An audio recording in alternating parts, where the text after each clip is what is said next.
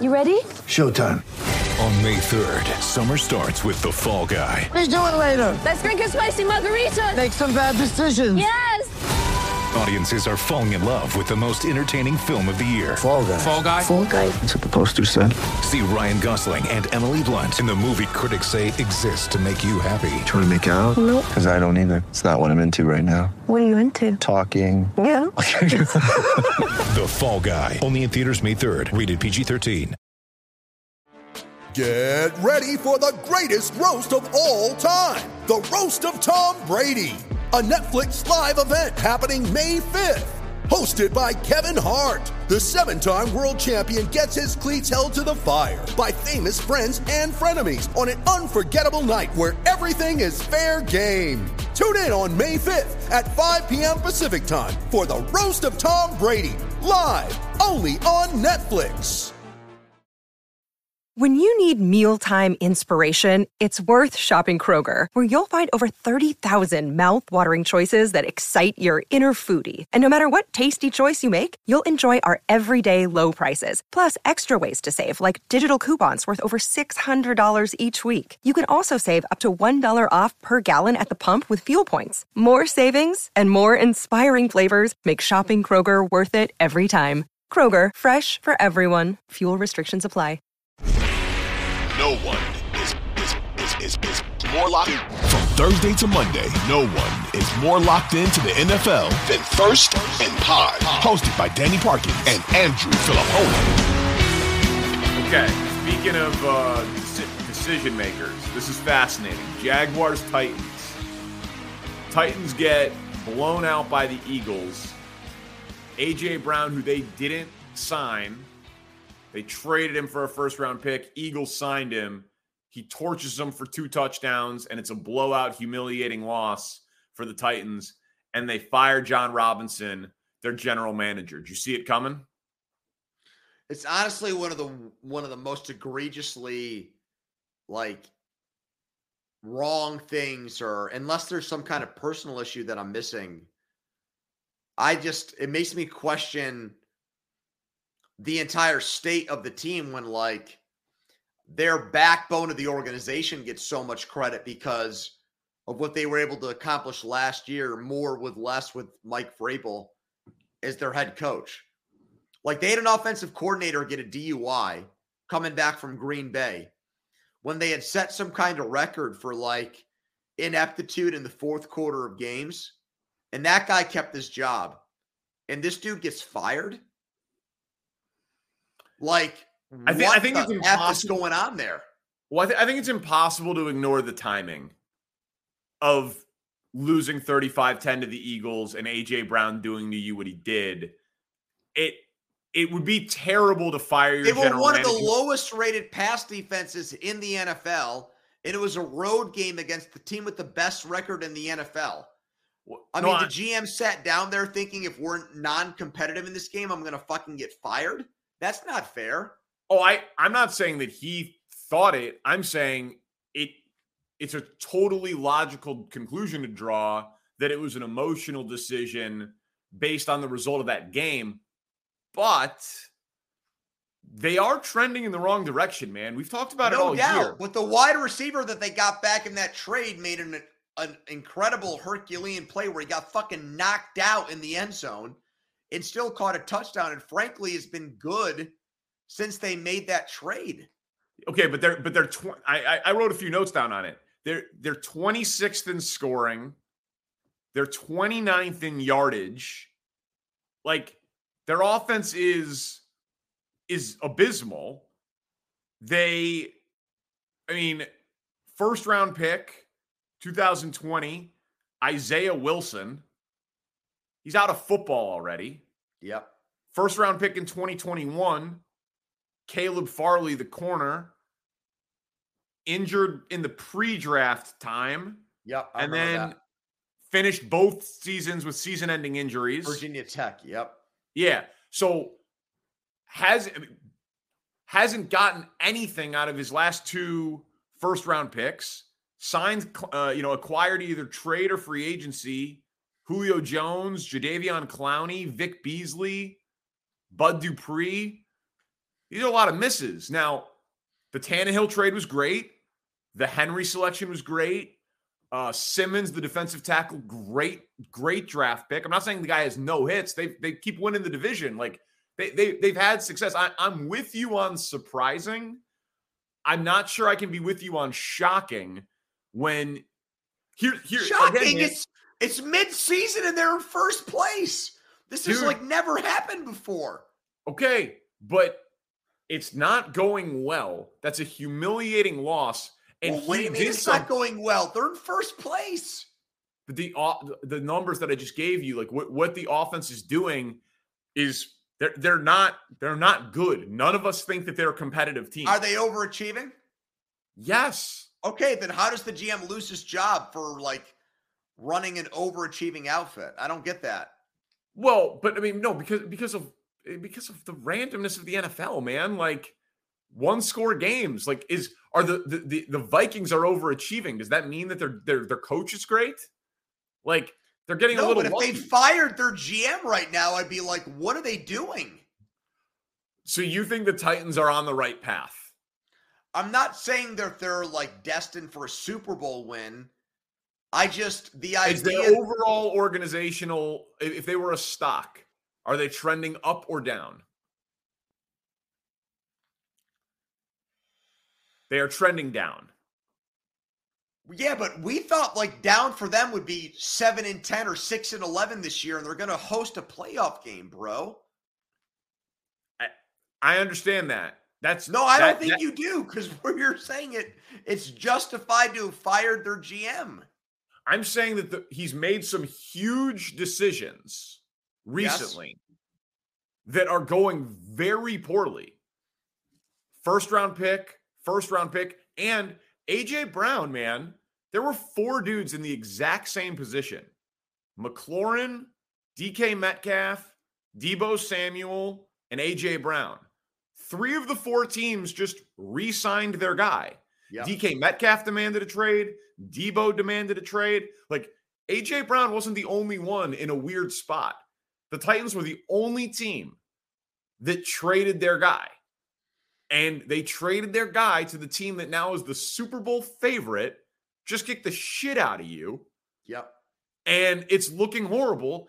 And congrats, you got an extra first-round pick, but I got no faith that you can hit on first-round picks because the last 2 first-round picks that you have, one's done with football and one can't finish a football season. Like Derrick Henry is good, and that was an amazing draft pick by him, but like obviously his best days are behind him.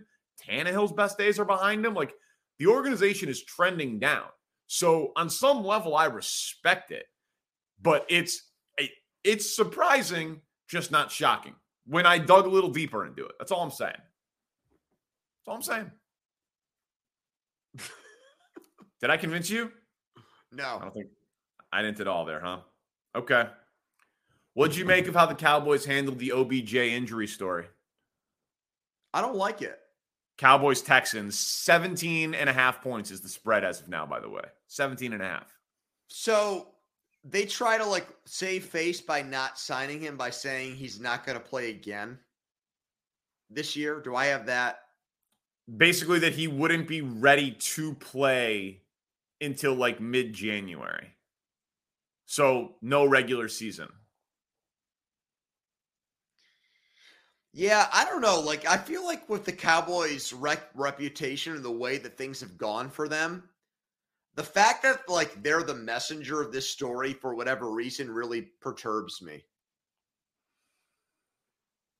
Well, like, you're basically saying we're not going to do this, we're passing on this, and here's why. And we're going to, like, I don't know. I feel like I've, like, for whatever reason, like, in the post-COVID era, like, I've heard like, oh, HIPAA, like respect people's personal health, like way more. Like it's like a personal secretive thing. And then they're like, all right, we're not signing this guy. And here's why. He's fucked. Okay. I agree. It was jarring. You probably shouldn't do it ethically. We know Jerry Jones dances around and over and behind and past that line all the time. Small devil's advocate point. With threats to our nation waiting around every corner, adaptability is more important than ever. When conditions change without notice, quick strategic thinking is crucial. And with obstacles consistently impending, determination is essential in overcoming them. It's this willingness, decisiveness, and resilience that sets Marines apart. With our fighting spirit, we don't just fight battles, we win them. Marines are the constant our nation counts on to fight the unknown. And through adaptable problem solving, we do just that. Learn more at Marines.com. Does anyone disagree? No, I've been saying that for a while. I've been saying that the most overrated story in the NFL is who OBJ is going to sign with, because I did not see him making a tremendous impact on any team that he joined.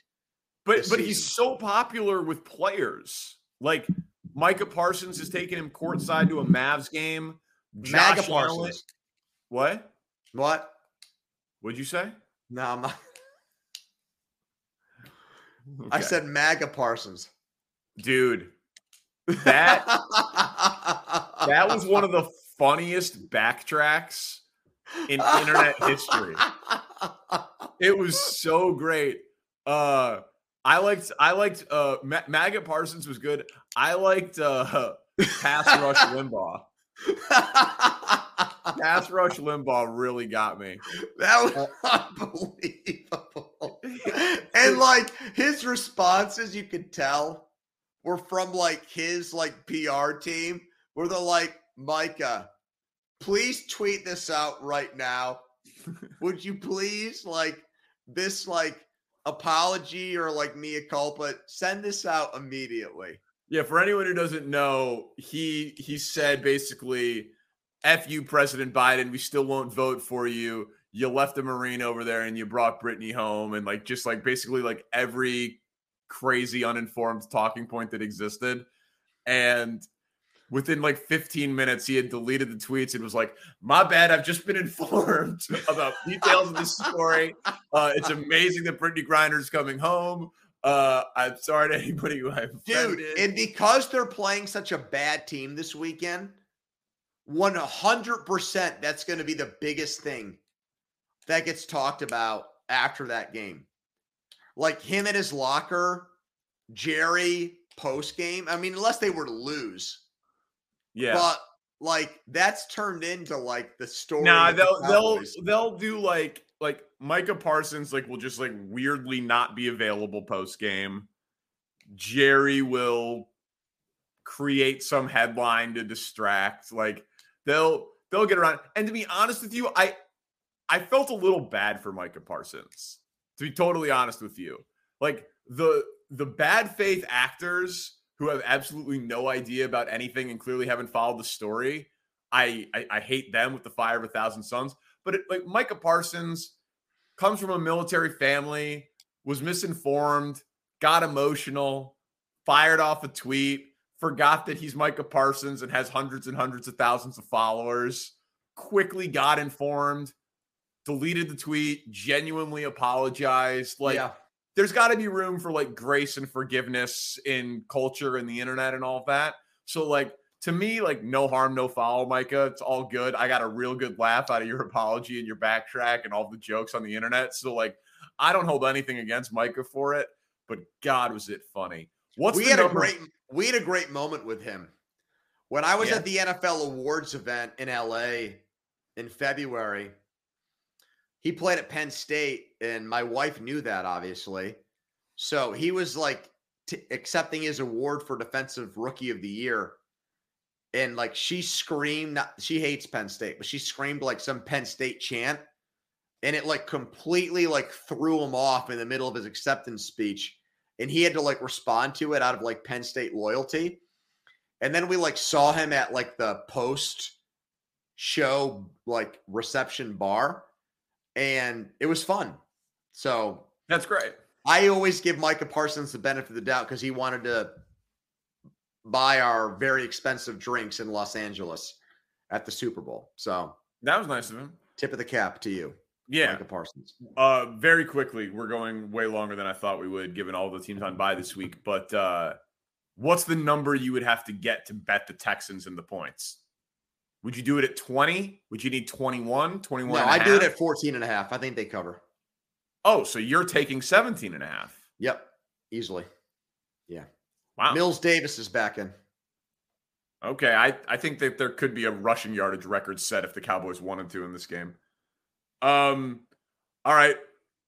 Are we in the trust tree? Are we late enough in the pod that I can admit something to you here about this next game? Dude, we could do this at the beginning of the podcast and I'd be up for it. Come on. Okay. You're my boy. Okay. I bet Vikings -2.5 the second the line opened. It's now Lions -2.5. I love it. I'm going to be wrong by kickoff by a solid 5. I don't care. I think you're still going to win. I know that the Lions offense has been rolling, and I know that the Vikings are historically lucky, and I know the game is in Detroit, but come on. My rebuttal is come on. The Lions aren't better than they're not better than the Vikings. They're not the same on a neutral field. That's a little ridiculous, is it not? Yeah, this is one of these great questions about when we're removed, like you and I are, and we try to just look at the data and not apply kind of human nature aspects to it. And we're like, wait a minute, the Lions numbers suggest that they actually should be favored against the Vikings because the Vikings are the worst 10-2 team of all time. But we're just going to completely ignore or disregard the fact that one team is undefeated in close games and the other team is 1-6. I did not play, this. We went to college together. You and me did not play sports at a high level past high school. But I just think about when I was in that situation. If one team was really good and comfortable at winning close games, and the other team was the exact opposite, as an athlete, that would mean a lot to me. I would feel very comfortable in a game where this team has a tendency to fuck up in close games, and we know how to win these games. And that's really the Vikings and Lions in a nutshell. The Lions have fucked up a lot of these close games or found a way to lose. And the Vikings are the exact opposite. They get zero love for winning in Buffalo here, according to the odds makers. Right. And the Lions have lost a ton of games like this at home this year. So it's weird because I haven't been a huge believer in the Vikings, and I bet the Lions over. And if the Lions win this game, they get to 6 wins, and it cashes my over 5.5. And I like their culture, and their offensive line is good. And Amon-Ra St. Brown looks like a legitimate stud, and Goff has been great and efficient. And Jamal Williams has 14 touchdowns. And the Lions are fun. All of those things. But the total's 52.5. Neither team is going to should or is expected to really stop the other. I think that the Vikings are more tried, true, and tested. Yep. With more to play for. I'm very surprised that it got this far in this direction. And if it hits Lions -3, I might need to just double my bet and just go down with the ship. Because here's the thing, man. You're we're removed from it. The odds makers aren't. I'm clearly wrong. The market has clearly said I am wrong. So I'm a little shook by it, to be honest with you. The Bears are on a bye. I would love to watch every snap of this game. These are 2 NFC North opponents. I feel like I've seen a lot of them this year, and I'm that wrong based on the market. I was a little shook. So I I'm very interested in this game, even though it only really matters for one team. And I really don't think Vikings games matter because I don't think they can really make a noise in the playoffs. But I'm not normally that wrong on an NFL line this late in the season. So it's a game that I'm oddly fascinated by, even though it's very far down in the rundown. What's our last game? Well, it's another weird line. Why are the Panthers like a 4-point underdog against the Seahawks? In the Pacific Northwest, where there's like there's a huge travel advantage for the Seahawks here. That's another one where I feel like every schmo just assumes that the Seahawks are going to win this game comfortably. Especially with their injury at running back. Well, you know why. Gino.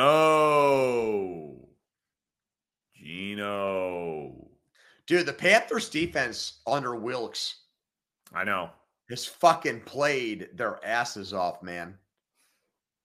Burns especially is a stud. I love Carolina in this game. I think they're going to go there and win. Really? I wish I had the nuts to bet Carolina to win the NFC South, but I don't. Well, that's good because you'll save your money. That's not going to happen. So you taking them. So you are interested in a Texans and the points, Panthers money line parlay. Well, I would tease both of those teams. I would tease Houston to like a 3-touchdown underdog and Carolina to a double-digit underdog and feel like I could kick my feet up and relax on both of those games. The very unconventional teasing 17.5 up to 23.5. Yep. You don't see that. You don't see that tease very often, folks. That's well, a rare tease. I'm not like an inside the box guy. I'm a different dude. You know that. Yeah, no, that is different. What karaoke song did you sing tonight? I did Wang Chung. Do you like Wang Chung? I like your version of it. Look, man, I've like my entire life, I just have been fine with people giving me shit for stuff and not caring. Yeah, me too. And so, well, I cared like early in high school, but ever since college, I haven't cared. You know, that's one of my favorite things about you. And that my wife was amazed by that. My wife was like, why have you gotten punched in the face so many times and Danny hasn't? And I'm like, I don't really know the answer to that. But I think we had similar personalities, and that's why we get along so well. Yeah. Because I don't really give a fuck what people think of me, especially when I know my opinion is right about something. So I've dealt. God, are we similar? I know, dude. And that's why I was like, when I met you, I was like, I like this guy a lot because I think I see some of myself in this person. But yeah. Degenerate gamblers who love sports and arguing about sports and talking shit. Yeah. But I don't really like go like, so maybe this is where you and me go differently at the fork in the road. Like, I don't actually go out of my way to instigate shit. No. I just get really mad when people try to push something that's obviously wrong on other people. And in those situations, I'm like, calm the F down. You're wrong about this, and here's why. And that's where it's gone wrong for me or bad for me in some situations. You know, like, oh, listen, I mean, I haven't like started like a in-person verbal confrontation like at a bar that's like potentially escalated into a physical confrontation or something like that in a while. But yeah, if two people are arguing about something and there's one person that's clearly wrong, I will invite myself into the situation. To be the not so unbiased arbiter of right and wrong. And I like to consider myself in like the 98th or 99th percentile of verbal confrontations, settlers in the world. It's fun. I don't win physical confrontations. I don't win beauty pageants, but I win most arguments. So it's our secret weapon. Well, this was fun. I would love to hear you sing sometime. I'll talk to you Sunday night, my friend. See ya. Good shit, Thank you to Spencer Ray. Hey, the podcast keeps growing, but only because you guys share it and tell your friends. Tell one person who you know who likes the NFL to check out this podcast. Subscribe, rate, review. First and Pod. Peace.